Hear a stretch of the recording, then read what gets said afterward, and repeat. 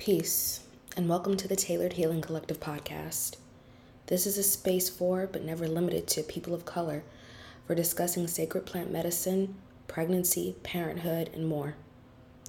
You know, there's such a stigma on who can open the floor for conversation on these topics that are viewed as taboo or even inappropriate. This fact alone has made so many become fearful of the very thing that could help us rebuild families, create our own businesses, and most importantly, trust our role in this world as future ancestors. So wherever you are, take a cleansing breath and do your best to listen with an open. This is Taylor from the Tailored Healing Collective podcast.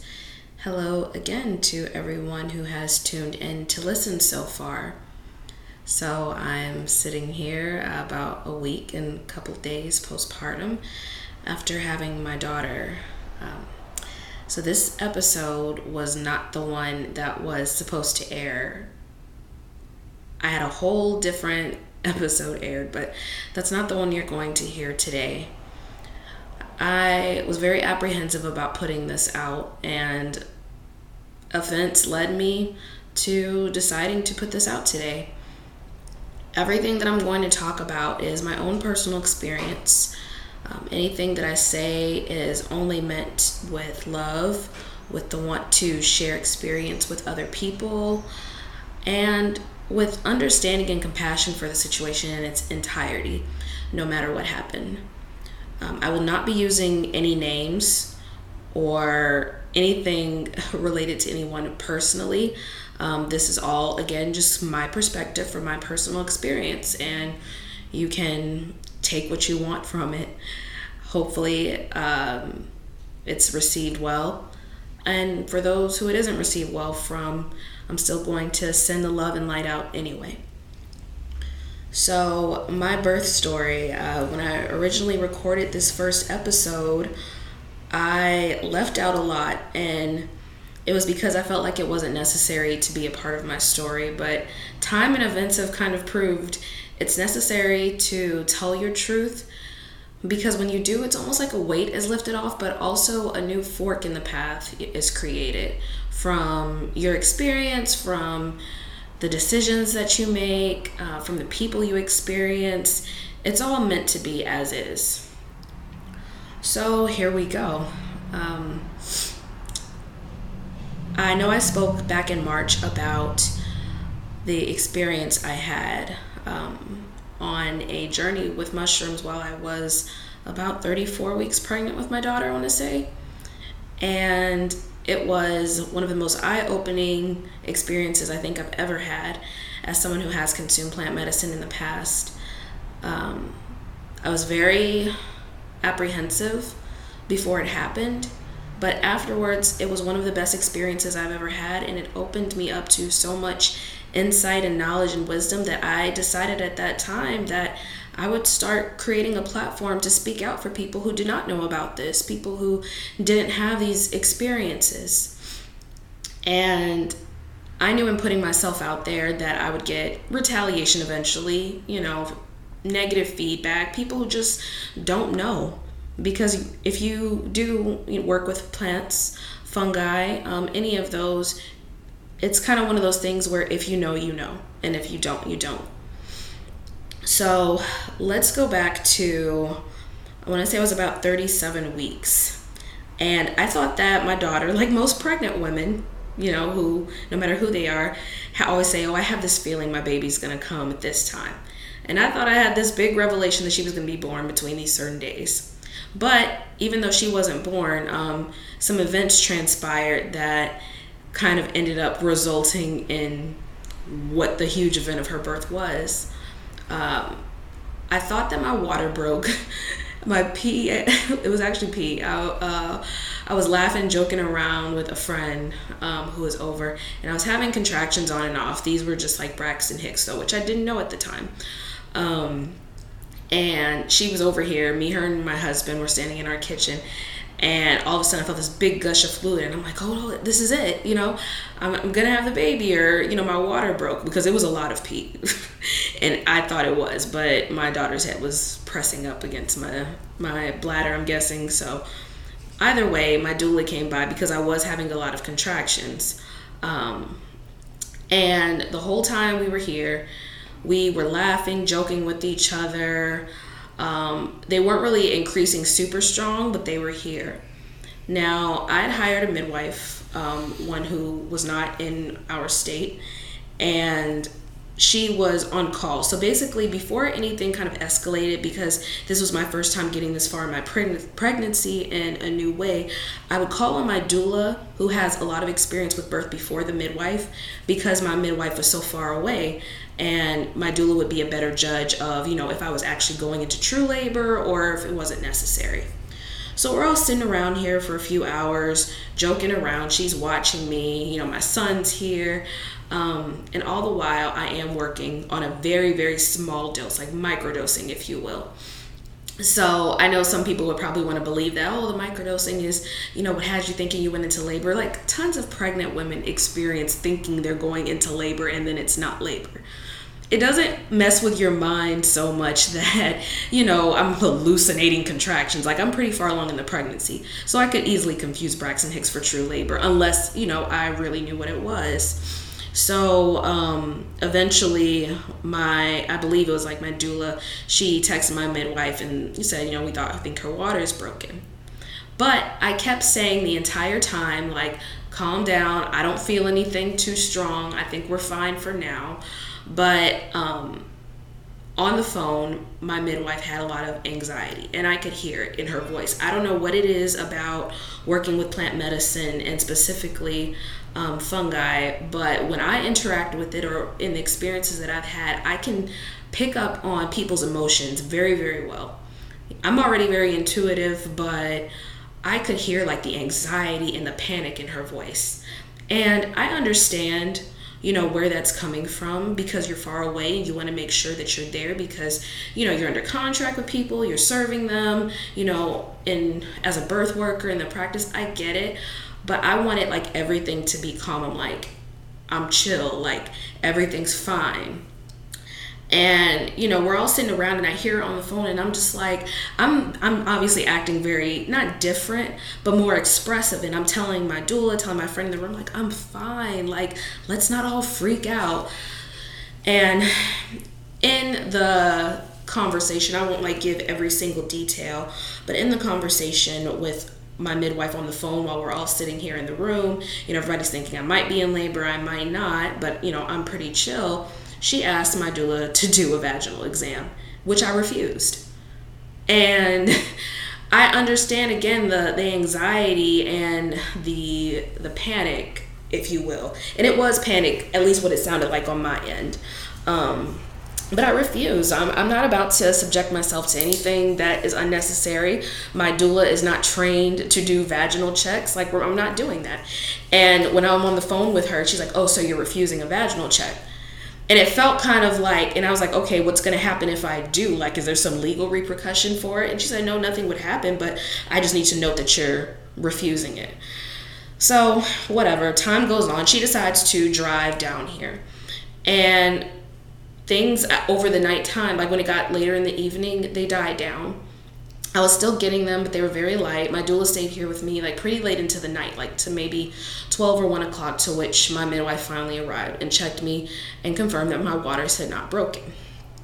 Of course, I felt terrible because, she's driving from her home, probably thinking, oh, her client's gone in, but I knew it wasn't an emergency. If I felt it was an emergency, I would have said, stay where you are, I'll go to the hospital. If I felt that it was that serious, but it didn't. But I understand, midwives are probably trained these days, and this is me just speaking off experience, to work and operate very similar to OBs. And I haven't had any other experiences with a midwife, and I do not believe everyone is the same. But the reason that I hired a midwife personally was so that I could get a different kind of experience than the one I was receiving in the hospital the first time in the pregnancy with my son. That's why I decided to do it. And at the very beginning, upon meeting her, it did feel that way. We connected, we reasoned, it felt like I really connected with someone. And I believe it gave me the validation that I was looking for in many ways, whether that be like in the female relationships that I have in my life, or I don't know if I say female, the women, relationships with women. that I had the healing that I needed to do ancestrally, being among women. It really helped me at the beginning. But that night, when we thought I went into labor, the anxiety that she had, it gave me a different perspective on things. So when she's here and she's checking me, she says, I did tell her, I opened up, I decided to be honest. I said, I had a small bite of, a sandwich that had some fungi, some entheogens. I don't know how I want to word this correctly, so we know what it was. But again, it was about a microdosing amount, but I never disclosed how much I did. And to be completely honest, my midwife knew nothing about it. She doesn't know any studies. She has not had any experience with this at all. And she said, I'm gonna need you to get off your psychedelics. Now it's been like 12 hours, and I've gone through this entire process of thinking of going to labor, not going to labor, chilling with my friends, hanging out, talking, like we're having a good old time. It was like a big party at the house, to be completely honest. I just wasn't really in labor. So when she said this, like, I'm exhausted, and I didn't really take it in until the next morning. And then I'm thinking about it logically. I speak about my best friend with it, and I'm saying, okay, let me replay yesterday. Was I acting like I was out of my mind? Was I harming my child? Like, what gave off that what I did, what I microdosed that day had anything to do with the fact that I thought that I was going into labor? It feels like I made a pretty similar mistake that most pregnant women would make, especially who have gotten this far in their pregnancy. They would like to think that every time they have an unexpected pee that they're probably going into labor. But she was treating me, and to what I felt was insulting me in my own home. Like, you don't know anything about this. You don't know what I took. You don't know how much. But because you know how I'm using my platform now to speak about my experiences with plant medicine, my experiences with fungi, you're going to use that against me. So I never said anything about it.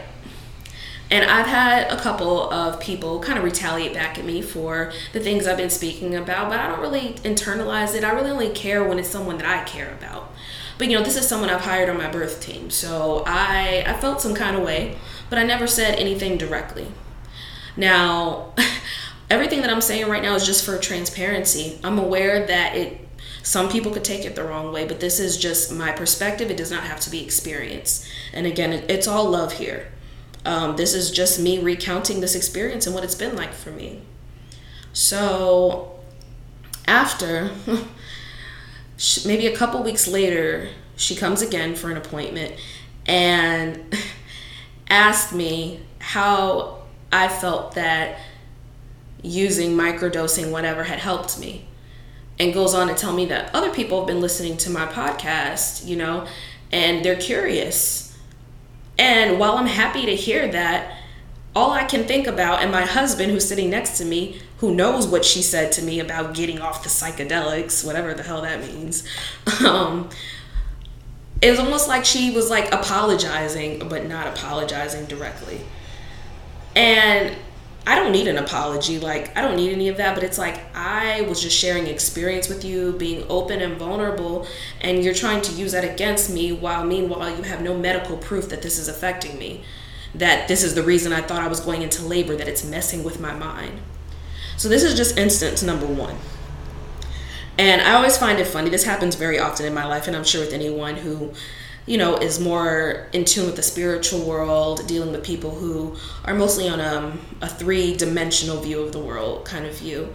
And we're always getting pushback. People think we're crazy. People think we don't know what we're talking about, or our brains are on crack or something, or whatever, I'm used to dealing with it, but it's life, It's the circle. You have people who believe, people who don't, people who are in tune, people who are not necessarily in tune, and you kind of just have to be an observer of it all rather than emotionally reacting to it.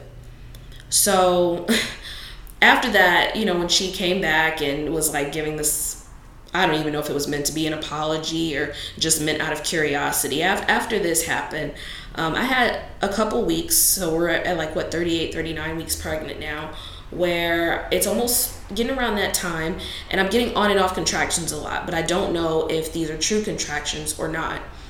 So every day, whenever they happen, I tell my doula first, don't really tell my midwife. And let me say the relationship with my doula. So doulas are meant to be emotional support during birth. They are not meant to, unless that's their practice, to practice as midwives. So a funny analogy I keep using is that my gynecologist and my therapist do not talk. They do not have conversations, and they should not have conversations about me unless unless it is on a medical emergency situation. So part of me kind of has a feeling that my midwife, because she's the one who introduced my doula, and I was probably feeling a bit left out. But again, the only reason, and this is just me explaining myself, the only reason that I always went to my doula first when I started having contractions or inklings that I might be going into labor was because I didn't want my midwife to have to rush over here if it wasn't time yet.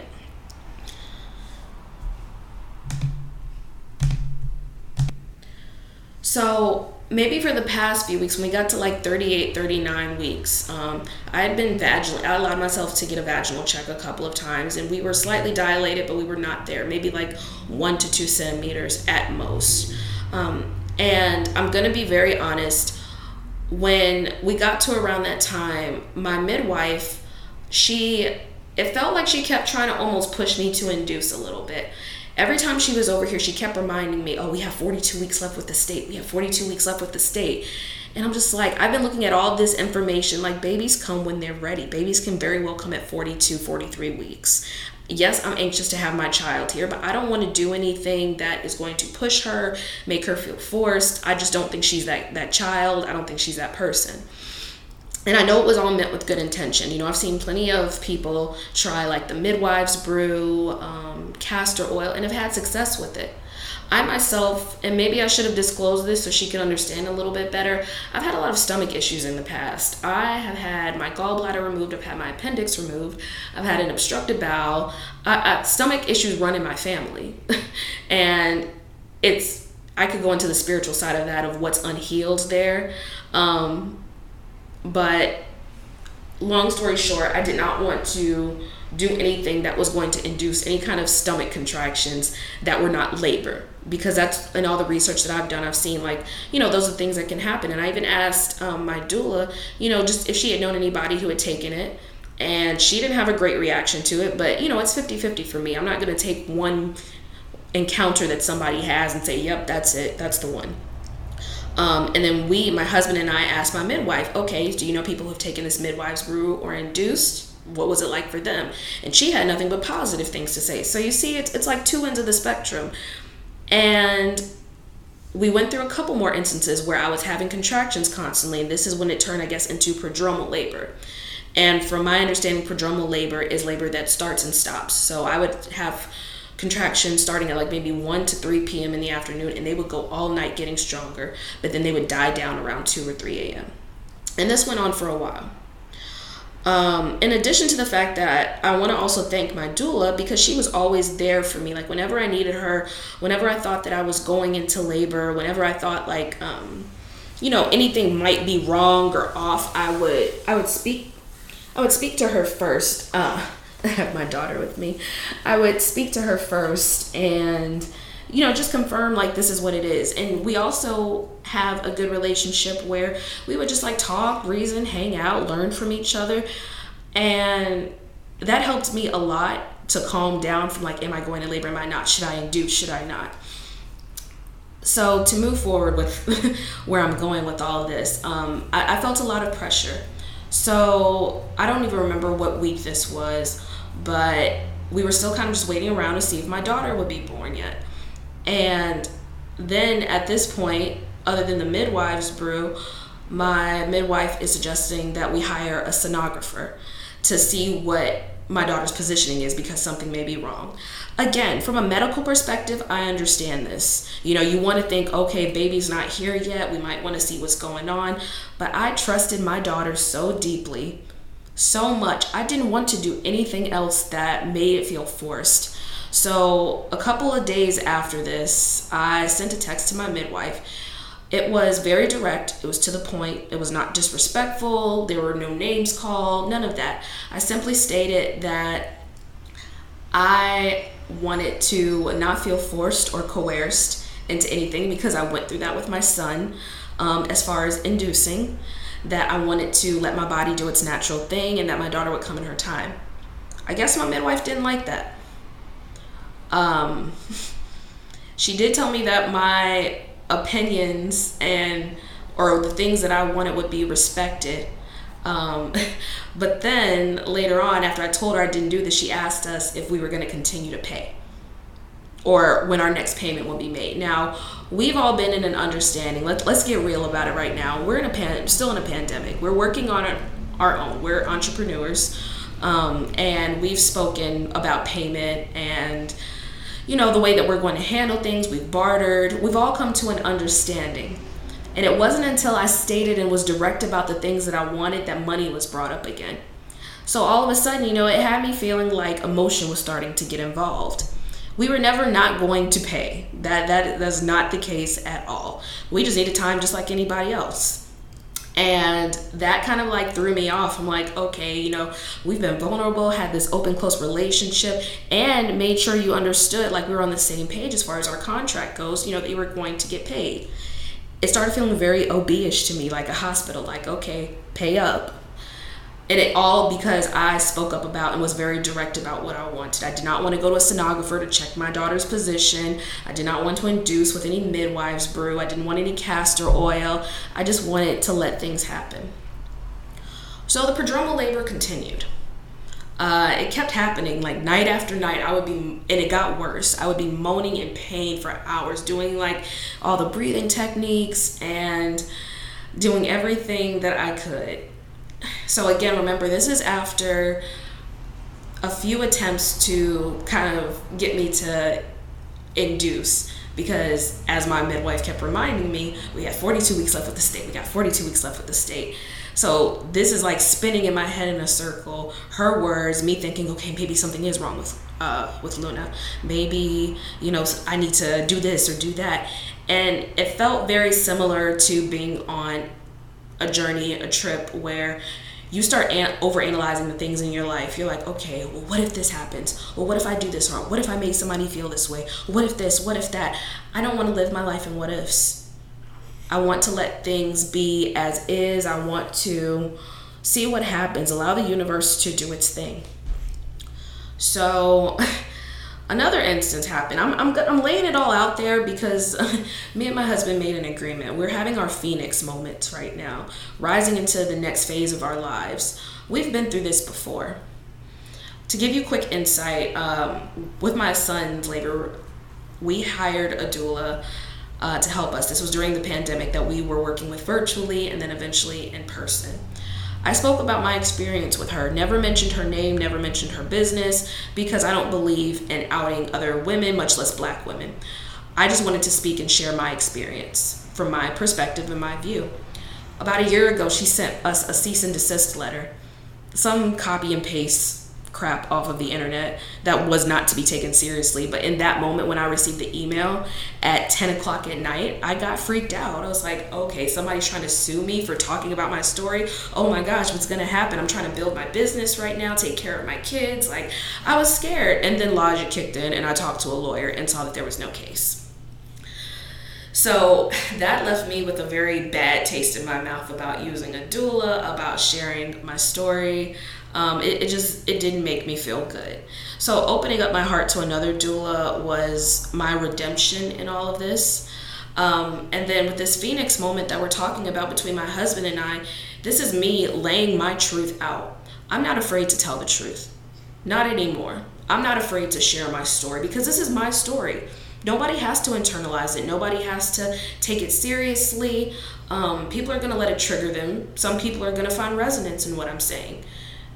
I just choose to share my story because I know that there are so many families, so many people who are made to feel bad for who they are, for their experience that they're sharing, for being themselves, and whatever that looks like, whoever that triggers. And it's not my job. I don't take it as a job. I just take it as it's my duty. The plant medicine has called me for a reason, and that's to show people a reflection of themselves, to see the reflection in myself, to see this is who you are. This is your dark side. This is your shadow side, but there's also light in this. use your light. Use your light to shed darkness. Use your darkness to shed light. And that's what my intention with all of this is. So moving forward, I'm having prodromal labor on and off, on and off. And I was tired at that point. I was doing everything that I could, everything to bring her here, but I would not give in to inducing myself. The last time my midwife checked me, I believe I was about 3 to 4 centimeters, according to her. I had not seen her since the last time, and one more instance happened. So we asked my doula to speak on our behalf because we felt like we were on a conversation with the midwife thinking that my water had possibly broken yet again, and we felt like we weren't being heard because we were constantly being it felt like being pressured. I'm not going to say it was, but it felt like being pressured to induce labor with the castor oil to speed and quicken things up. And I didn't want to quicken things. I wanted to take my time with them. So we asked our doula to speak on our behalf. 5 minutes later, after she agrees, we get a call, a 3-way call. My midwife puts us all on a 3-way call. And we didn't know this was going to happen. And it was highly uncomfortable. Again, why are my gynecologist and my therapist talking? You have no reason to talk unless it's a medical emergency. It was not a medical emergency. There was no bloody show. There was none of that. I just thought that my water had possibly broken. Me and my husband had intercourse. We thought my water had broken. And that was it. I took all the necessary steps I was supposed to by calling and texting, alerting her, letting her know if anything changed. And she puts us on a 3-way call with my doula and puts us all in an uncomfortable situation. This is someone who I'm trusting to be my birth worker, and it felt as if she was acting emotionally, through what was going on. And it made me uncomfortable. It made me very uncomfortable. And it's hard to voice these things because I don't even like confrontation. I don't like triggering people. I don't like making people feel bad. Like, I care and I'm a very nurturing person. But I keep to myself for this reason also, because I feel like when I tell my truth, people get a little uncomfortable. They're used to me being quiet. They're used to me being kind of like, yeah, okay, I'll do what you need. I'll do what you want. Being a people pleaser. And I don't know what it is that sparked in me with my daughter that didn't spark with my son, but like power kicked in. I was like, okay, I gotta do what I gotta do. So after this uncomfortable conversation on the phone where nothing really happened because I was also not in labor that night, it got to the week of my son's birthday and she still was not here. I was a week late with him too. He was born 2 days before her, just 2 years ago. And we get to that day or 2 days later, and I'm still having this prodromal on and off labor that is keeping me up all night. Thank the universe for my doula, because she knew how tired I was. She knew how frustrated I was, and she still chose to be there for me in the moments that I needed her. And even when I would tell her, don't come over, don't do this, she would still show up. On this phone call, this 3-way phone call that we were all put on, my midwife was telling me that I was burning my doula out. And I automatically was like, what the? I'm like, does she feel this way? She didn't tell me this. I don't call on her unless I need her. Like, why are you speaking for her? Why are you doing this? And I didn't know how to take it. So me and my doula, again, our relationship is completely separate. So it's like I'm being made to feel bad for being a mom who doesn't know exactly what's going on with her body and just calling her doula, like, just to confirm, like, hey, am I in labor, am I not? So you see all these uncomfortable situations that felt, very heightened for me at the very end of my pregnancy, who's also a mom to a toddler. There's a lot going on, personalities I'm trying to maneuver around, all while, being in the very last stage of pregnancy and oh so tired. Like, I don't think I've ever been that tired in my life. Ready to go into labor, but not there yet. So during all this, we have the energy of the solar eclipse, the full moon, Mercury's in retrograde. So of course, all this communication going on is probably being perceived like as the worst possible thing. That night, 2 nights later, because I had been going through it again, me and my husband sat down and we had a conversation. And this was not the conversation I wanted to have. I did not want to go to the hospital. I was in the hospital for my son's birth. I didn't get to hold him. I didn't get to have skin to skin. He wasn't breathing when he came out.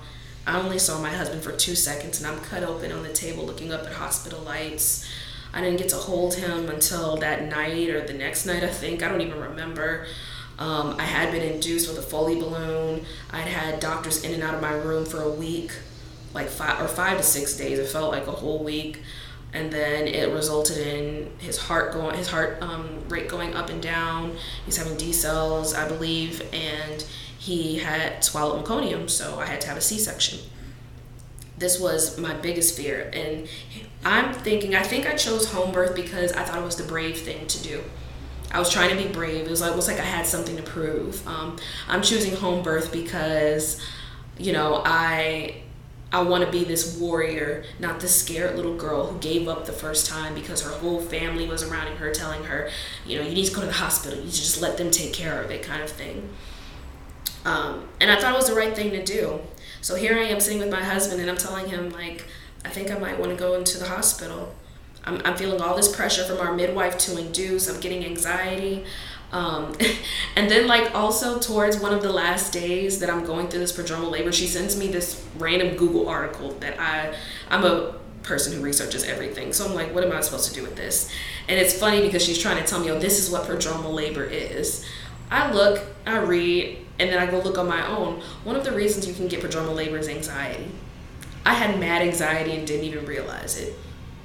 Like, all this pressure, you have 42 weeks with the state, 42 weeks with the state, 42 weeks with the state. Maybe you want to try this midwives brew. Maybe don't try it. Okay, we think these contractions are starting. Well, maybe you want to speed things up. It was just all too much. And in making that decision, I had to put everything aside that came with my son's birth. The fear that my daughter would be taken from me and I might not see her again. The fear that I would have to be cut open. The fear that I would not be heard or listened to in the hospital and my wishes would not be respected. I had to put all of that to the side and not make it about being bravery, but doing what felt right for me. And I believe that my daughter held out that long because of it. So we called our doula. Unfortunately, I could not have my son and my husband there with me because my son is only 2 years old. He has a pretty consistent schedule, and I did not want him all of a sudden, in this bright hospital where he's never been, having to sit with me. I just felt like it was right. And so I called my doula, and she told me she would stand by me no matter what I chose. I didn't tell my midwife because I didn't feel like I had to. It was my personal business, my choice, and I felt like when the time was right, I would tell her.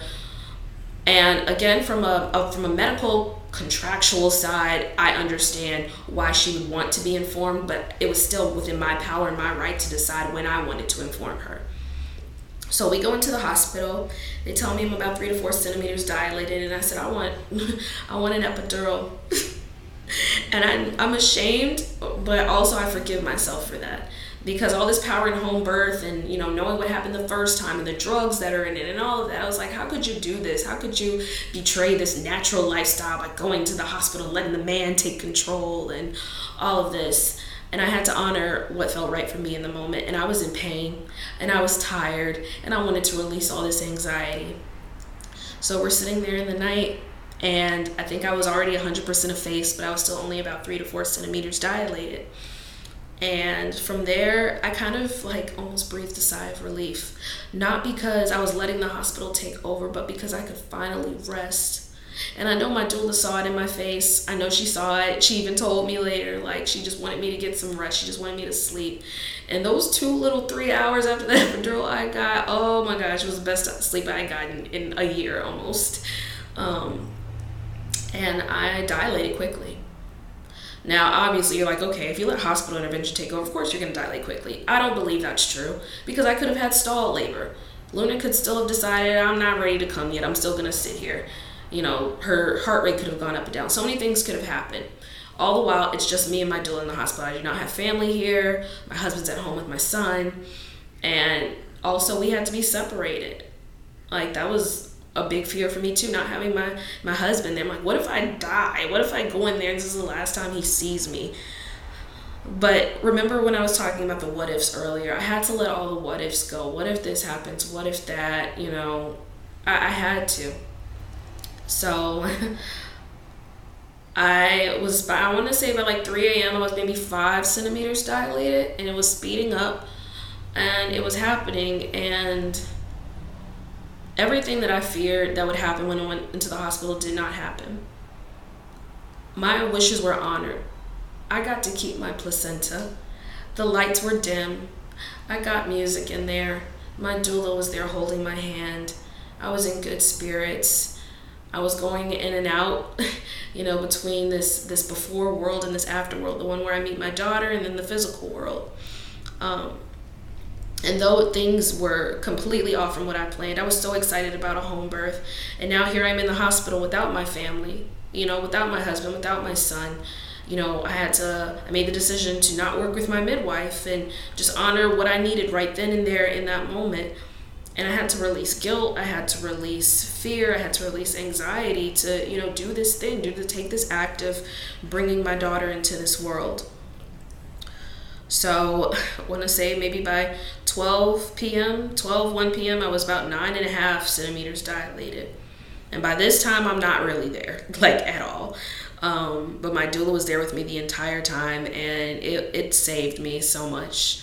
Just having her there holding my hand, even though I remember seeing her face and not seeing her face and not being there, her being my emotional support there is what led me to be able to do all the things that I did, to make these decisions. This was never about, I'm not gonna pay my midwife, she's pissing me off, I had so much anxiety, and in that moment I was like, okay, it's time. And of course this decision was made under an astrological time where this is about rebirth. I had to literally kill off the person that I was before to step into who I was about to become. So my husband he was able to come up there with me for about an hour and a half. I didn't have anybody to watch my son, so he had to go back home to him. And he missed the birth of our daughter, and it's something that I think we're both a little heartbroken about, but let's get to the birth part. So I remember them bringing me up a mirror at some point. I was very in and out, like I said, falling asleep between having these contractions. Just felt a lot of it was a lot of strong pressure. And I would have them and they'd go away. I fall asleep, they go away. I talked to my mom, I talked to my sister, I believe, in between. But when we get to this point, I'm just really not there anymore. So I remember them bringing up the mirror, and I only saw myself. I'm like, I can't see it. They're like, do you want to see her head?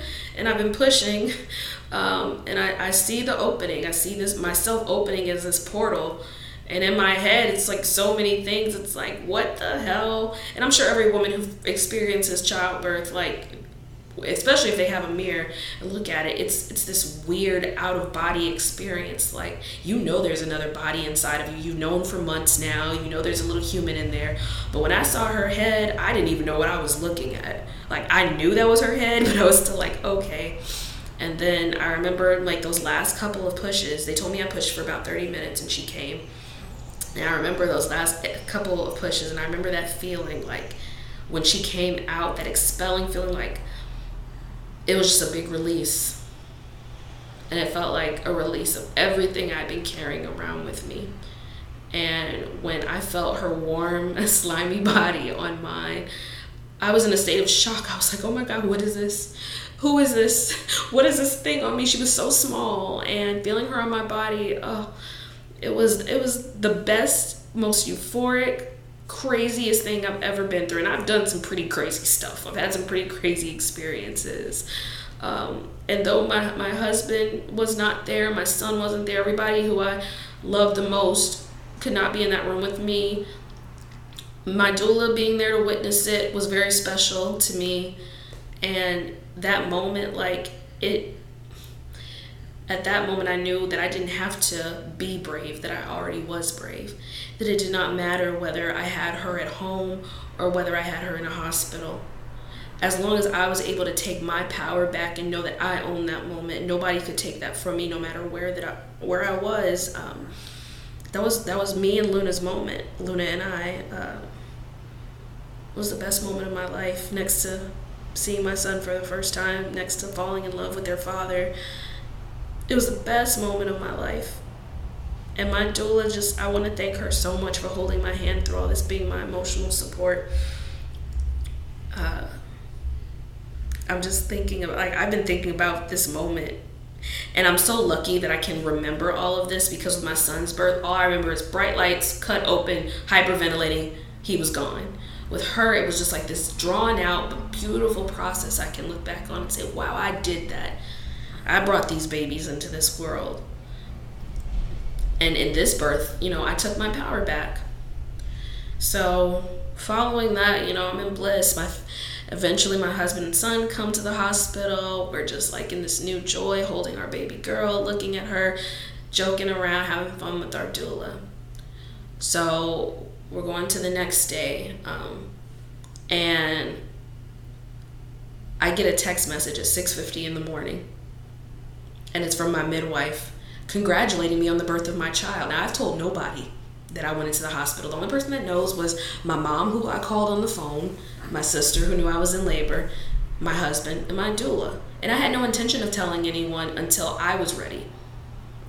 And I'm getting this text, and I'm like, okay, where would she even get this information from? I know exactly how she got it. But my whole thing is like, I just had my baby. If you even knew that I made this decision to separate care from you, why wouldn't you give me the time and space I need to come and say something? Everything is fine. And I knew immediately she found offense in that. So I responded with another very direct but professional text message saying that I felt that it was inappropriate that she contacted me in the way that she did, and it made me highly uncomfortable. I wanted to tell her when I was ready that I decided to go into the hospital and give birth. I mean, I just gave birth. I really don't want to talk to anybody right now. I want to be with my daughter. I want to be with my family. I felt it was inappropriate. I felt like the moment was almost taken away from me a little bit because someone else did not get what they wanted out of the situation. After that, I sent that text message. Again, it was a very respectful text. I never received another text back. Not once. And it seems that when I state my boundaries, it offends people. And again, I don't know if it's because they're not used to me talking in that way, if they're not used to someone taking authority over their own body and their own choices. I'm not sure what it is. But I mean, in that moment, I'm like, I got 2 kids. If I don't feel comfortable, I'm going to say I don't feel comfortable. If I feel like I've been violated in some way, I'm not going to hold back and let somebody know. I'm going to be respectful about my delivery and my message, but I'm not going to say anything offensive or hurtful. Just say, hey, this is my line. I feel like you're crossing it. So, in not hearing from her after, we get home, we're settled. I got to go home that morning. So the very next day after giving birth, I got to go home. And you know why? Because I fought for it. There was nothing wrong. I had a very healthy baby. I was healthy. No signs or warnings of anything. And all day, they're coming in and out doing these not newborn tests, but, discharge paperwork, all of that. And I'm like, I just want to go home. What do we need to do to get her home? So it was just like one test. I think they wanted to see if she had jaundice or not, which I was like, okay, well, it's late. If they sign off on this, they're still going to let me go home. They ended up letting me go home. So I've been home for about a week. Also, in this text message that the midwife sent me, she wanted to know when she could come and get her things. And again, this is 6:50 in the morning after I give birth. So you can see why this enraged me so much. So also in the text, I let her know that when I was home and settled, I would let her know when she could come and get it, and we could settle any remaining fees or anything like that. It says all of this. So a couple times in the week, she texts my husband. She doesn't text me, reaches out to him and sees if she can come and get her things. She had something going on, I guess, didn't show up the first time. Second time, I don't know. And then the third time she shows up. I wrote up a professional letter to give her, for her records and notations, because throughout this entire process, and I've left some things out too, but through this entire process, she's telling me that she needs to notate every single one of our conversations. Fine, I get it. Medical paperwork. Again, feeling very OB-ish, but whatever. So I write her up a letter saying that we decided to transfer care on our own It was not at fault to her. That we would speak with her and settle on a date to handle any remaining fees. Thank you, best regards, such and such. I was in the back with our children because I just didn't feel like I wanted to talk face to face. I felt like I'd been violated. I wasn't listened to. She's made me uncomfortable several times, so I let my husband handle it. Apparently, there were a lot of things said, and I'm not going to go into detail every single one of them because I don't feel like all of this is necessary. I've laid a lot out here already. But this is our birth worker who we're trusting. And one I'm particularly trusting because she's in the Black community, and I wanted to feel like, not like I just had someone in the room who looked like me, but someone who would understand my experiences, why I wanted to have this birth the way I did, and just like who I was overall as a person. And I don't believe we ever really got to know each other on that level. Not enough where she would understand why I was making these decisions. But the conversation between her and my husband did not go well at all. He was angry and upset and felt like we were owed at least an apology. I wouldn't even go looking for that, honestly. I don't need an apology. I just kind of want to wash my hands of the situation. I shouldn't even feel like I'm doing anything wrong. I did what was right for me in the moment for my birth. I held my boundaries. I stated, what I needed in the moment, and I'm not apologetic for it. But one of the few things that I took away from the conversation he told me they had was, on her way out, she called us mental patients. She told him that she was reporting to several doctors that I was on Schedule B or Schedule 2 narcotics. I'm still laughing at that, especially after, everything that I've said earlier in the podcast. And I believe she did all this because for some reason she thought that we would threaten her credentials in some way. And that's not the case. I'm not going after anybody's job. All I wanted was my daughter here, and I wanted her here in our way, without being forced, without being rushed, without inducing anything. And now you're trying to use the platform that I share for people who look like me, for women who look like me, to feel comfortable speaking out in their stories, sharing about how, not just psychedelics, plant medicine has helped them, lead a better life, lead a calmer, more relaxed, more conscious and intuitive life. I'm sharing all of this with you, and you would go out of your way to go report to doctors about me. Also telling my husband that apparently my anesthesiologist was talking shit about me. I'm like, how would you even know who my anesthesiologist was? I never gave you permission for my records, my medical records. I never gave you sign off on anything that said you can go up to this hospital and access anywhere you want to. And also there's HIPAA. Like, first of all, nobody's going to violate that because that would result in major lawsuit. I just don't believe anyone told you that. So it's like all these things are triggering. And when I heard that, like, my husband comes back, and when I see this look on his face, I know something's wrong. He looked terrified. He thought our kids were going to get taken away from us because she's supposedly reporting to doctors that I've been using narcotics and that my membranes ruptured. Also, my water did not actually break until I was on the table in the hospital, or in the bed. I wasn't on the table. I was in the hospital. My water didn't even really break there. So I know when my water actually broke. Everything before then was just speculation. There was no check. There was only the check the one time, the very first time. And when I was calm when he told me that. He's freaking out. I'm calm because logically I know, first of all, this isn't even in my system anymore. Two, I would not have walked out of the hospital if that had happened. My daughter would not be in my arms right now. We would not have been released the next day if she had really reported all these things, or, that's just not how the system works. But she's giving all these scare tactics for what? And if she had taken this letter when she left our home, she would have known that it's not, oh, we're not going to pay you. I still fully intend to pay any remaining fees that I have. But for you to come in our house, call us mental patients when we've shared so much with you, you've opened up with us, and you've specifically asked me not to mention anyone your personal business, which I'm not. Why would you do that? And you're serving mothers. You're a birth worker. You're a Black woman. You're a mother yourself. Why are you sharing my business supposedly with doctors? You're threatening my children at this point, and that I cannot have. Call me mama bear, call me monster, whatever you want to. Any woman understands you threaten my kids, you threaten me. You threaten me, you threaten my kids. That's not going to happen. I don't know where all the animosity is coming from. I don't know if she feels offended because I didn't call her. I don't know if she's offended because I stated my boundaries. Either way, all of it was a projection of fear. Fear that someone was going to come after her job, I guess. I don't know what it was. But for me, to have chosen this birth team, to be the one who chose all this, I'm questioning myself now. I'm saying, did I do something wrong? Did I do the wrong thing? And all of this is honestly it's a lesson. It is helping me. It's helping me to see what my role is in life. I've had this problem with many people. Like I said, I had a doula before who sent us a cease and desist because I shared my story. People don't like it when you tell your truth. This is my truth. And again, it's perspective. It can be received by anyone in any way they want to, saying, old girl was talking shit about you on her podcast. I'm not talking shit. And this is just like an example. I don't know who's actually going to say what. This is me saying that I was in a situation where I had a birth worker who was within my community who made me uncomfortable.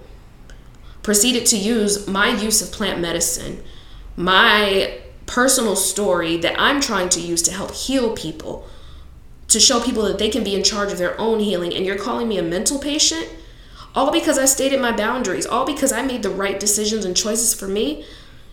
And now I'm questioning myself, saying, am I doing the right thing? I don't want to be this person. I don't want to have to trigger people. I don't want to be the person that has to stand out and stand alone. But you know what? I wrote this in my daughter's story that I wanted to read to her when she was born. I didn't get to. But in this letter that I wrote to her, I said, sometimes you have to stand out, you have to stand alone. I felt very betrayed, I'm not going to lie.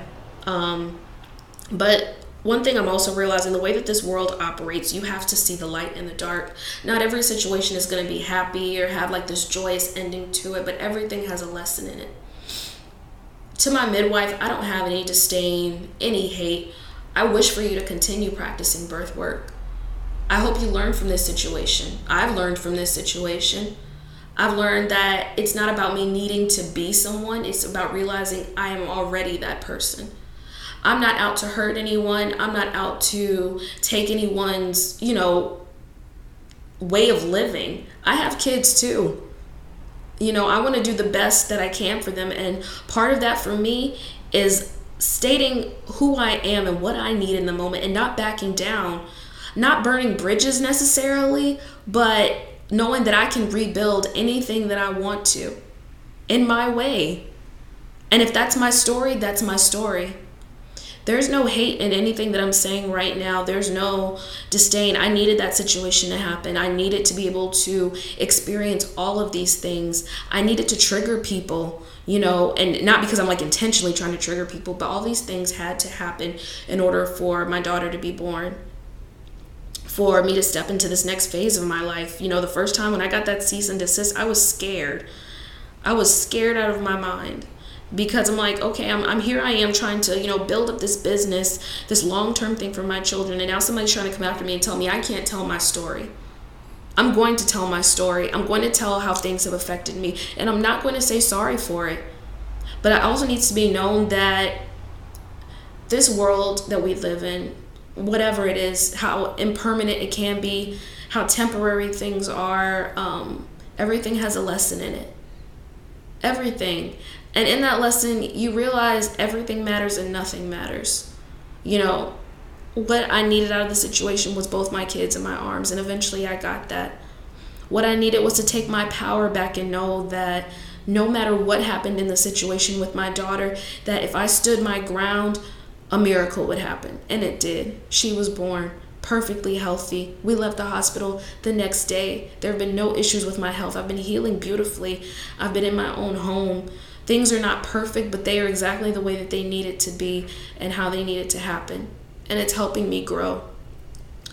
I'm holding my daughter in my arms right now and just like in amazement looking at her, not just because she's like a new baby and born, but my children have been catalysts in my life, as I'm sure in most women who have children. Like, they're always a catalyst for this change because you see life restart again and you're like, wow, like if only I could go back to, I'm sitting here trying to learn all these lessons, and you come into this world already knowing the answer to all of these. But somewhere along the way, we forget what these answers are. And we make it about bills and, massive school shootings and wars and all of these things that are meant to drag our vibration down. The world is not perfect. We have to experience both the light and the dark, but we also can be masters of what we choose to experience in this world. You set your boundaries, you set your guidelines.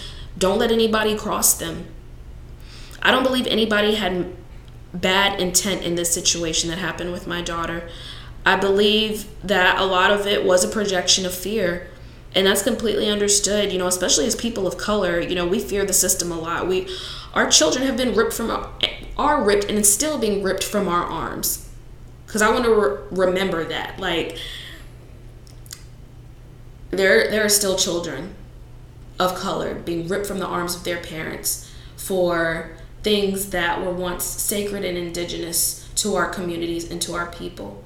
And now we look at each other and we point the finger and we say, see, it's the stuff that's making you crazy.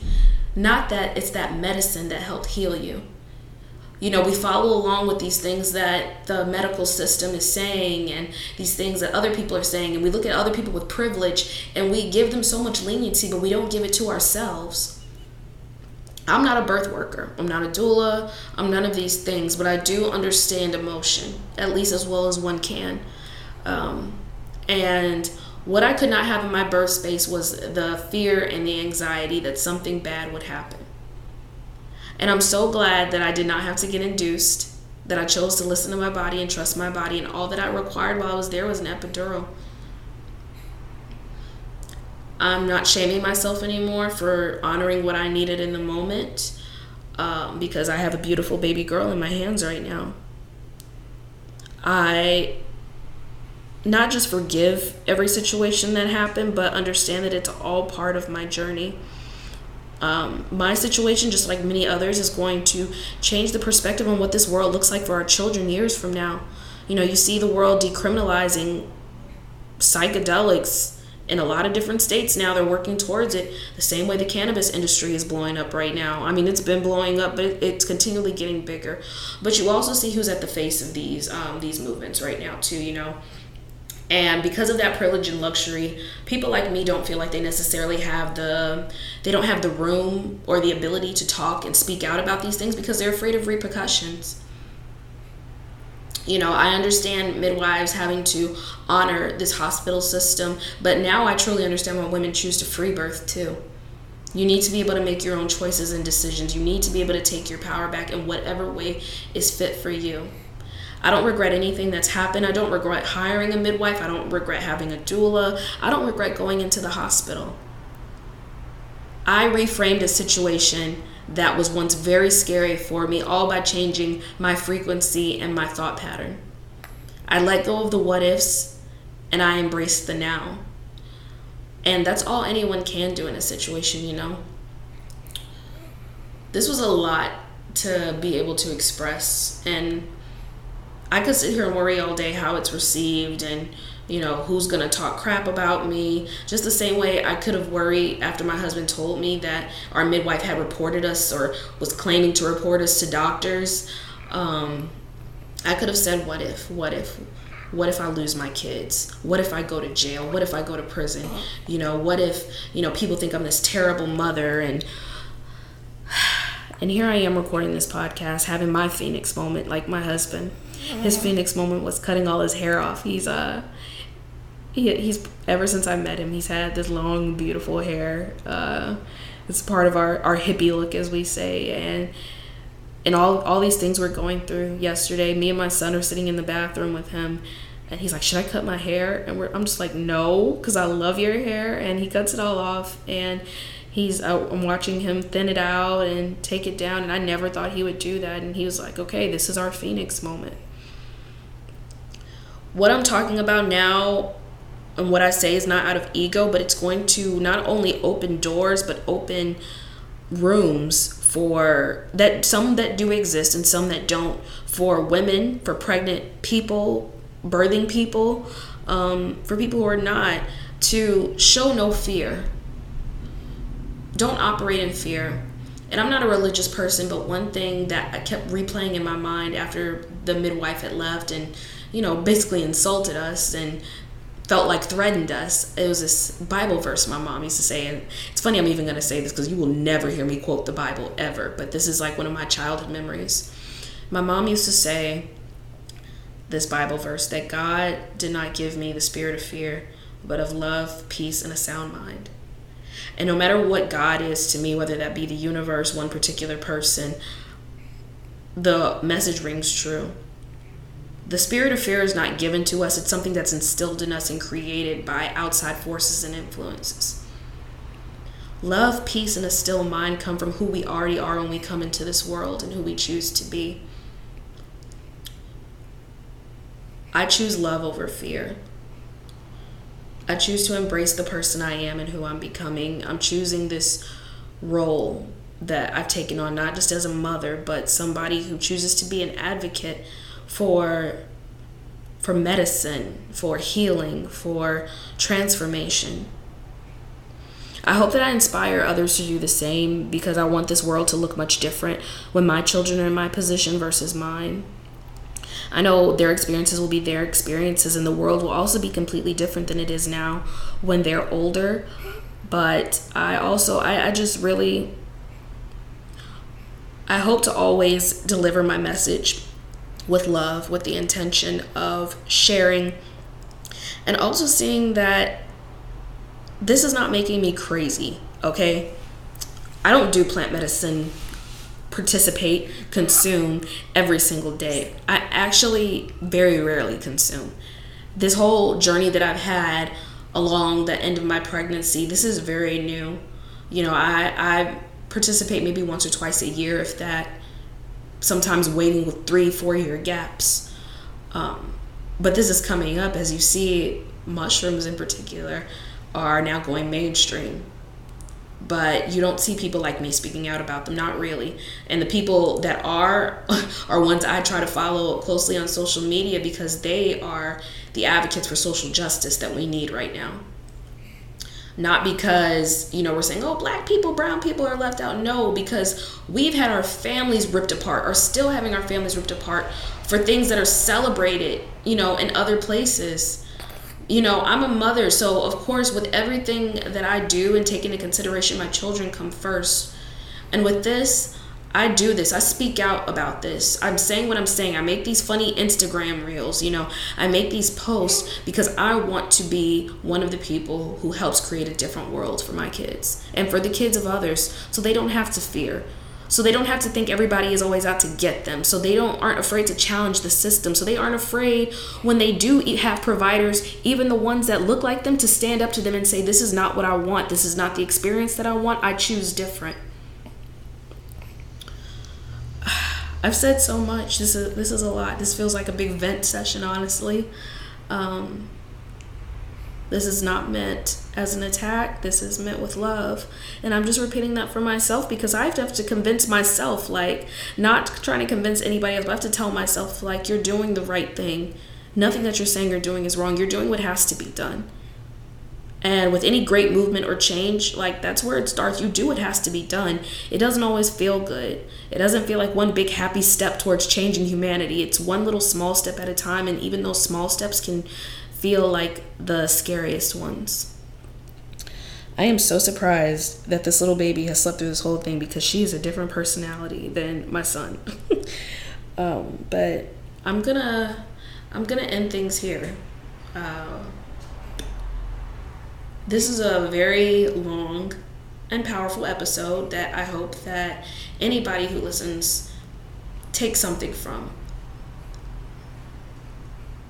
Not taking anger from it, or resent, or hate, or malice. I hope anybody who listens takes in the fact that what I'm saying is, it's okay to take your power back in any situation, around the people you love, around people you trust, around decisions that you make originally. You're allowed to change your mind. You're allowed to make your own decisions. You're allowed to state your boundaries.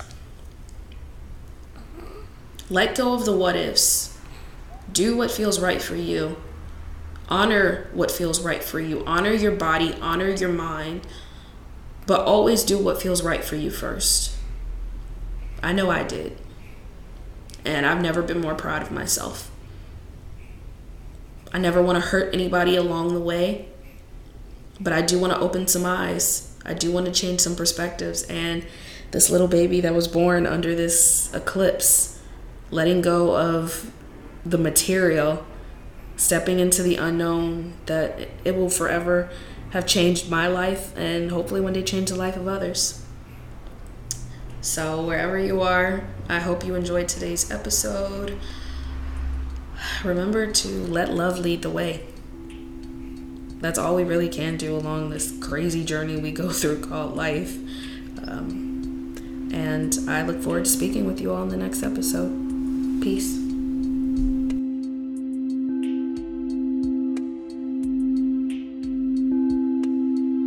I detach from the old. I have a crown of success. I am sure of what is coming, and let the universe do the rest.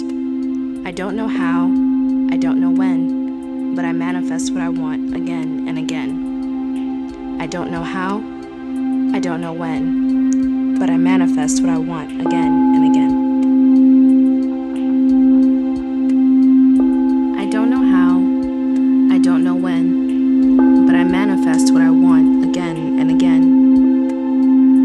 Time is a dimension that we enter when we choose to align with self that's divine. It first exists inside of our minds. I don't know how, I don't know when, but I manifest what I want again and again. I visualize my desires. I create with intention a new dimension where reality is in my hands. I don't know how, I don't know when, but I manifest what I want again and again.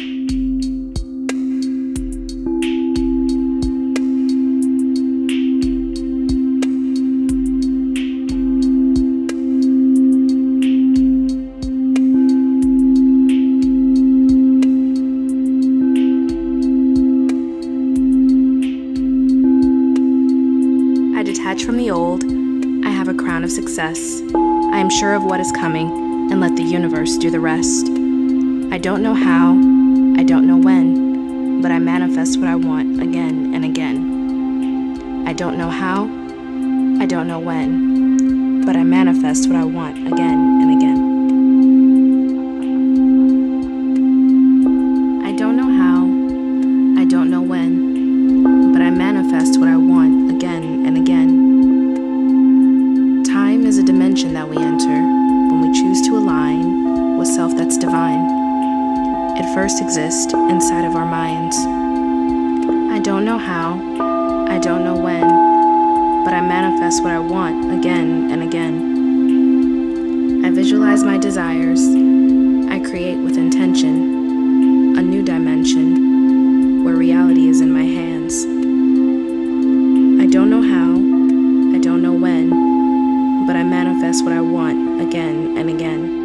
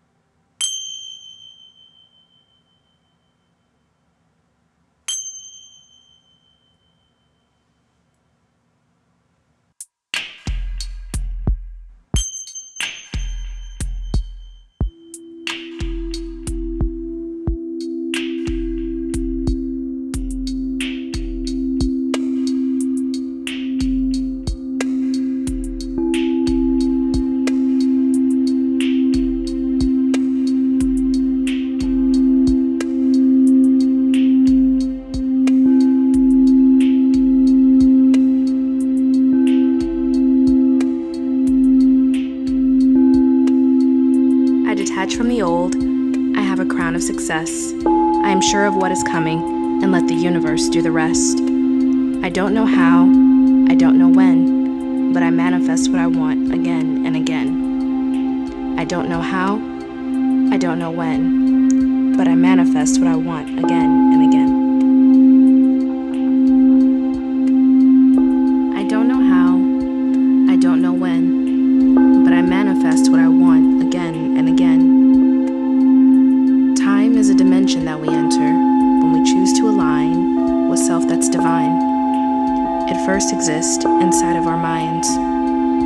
I don't know how, I don't know when, but I manifest what I want again and again. I visualize my desires. I create with intention a new dimension where reality is in my hands. I don't know how, I don't know when, but I manifest what I want again and again.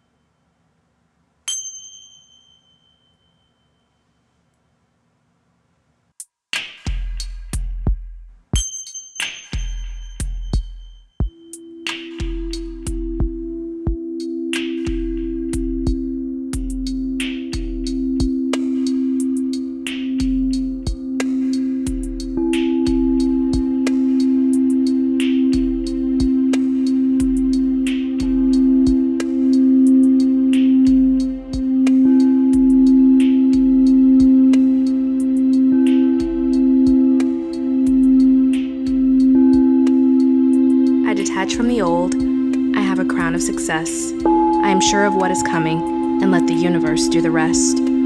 I don't know how, I don't know when, but I manifest what I want again and again. I don't know how, I don't know when, but I manifest what I want again and again.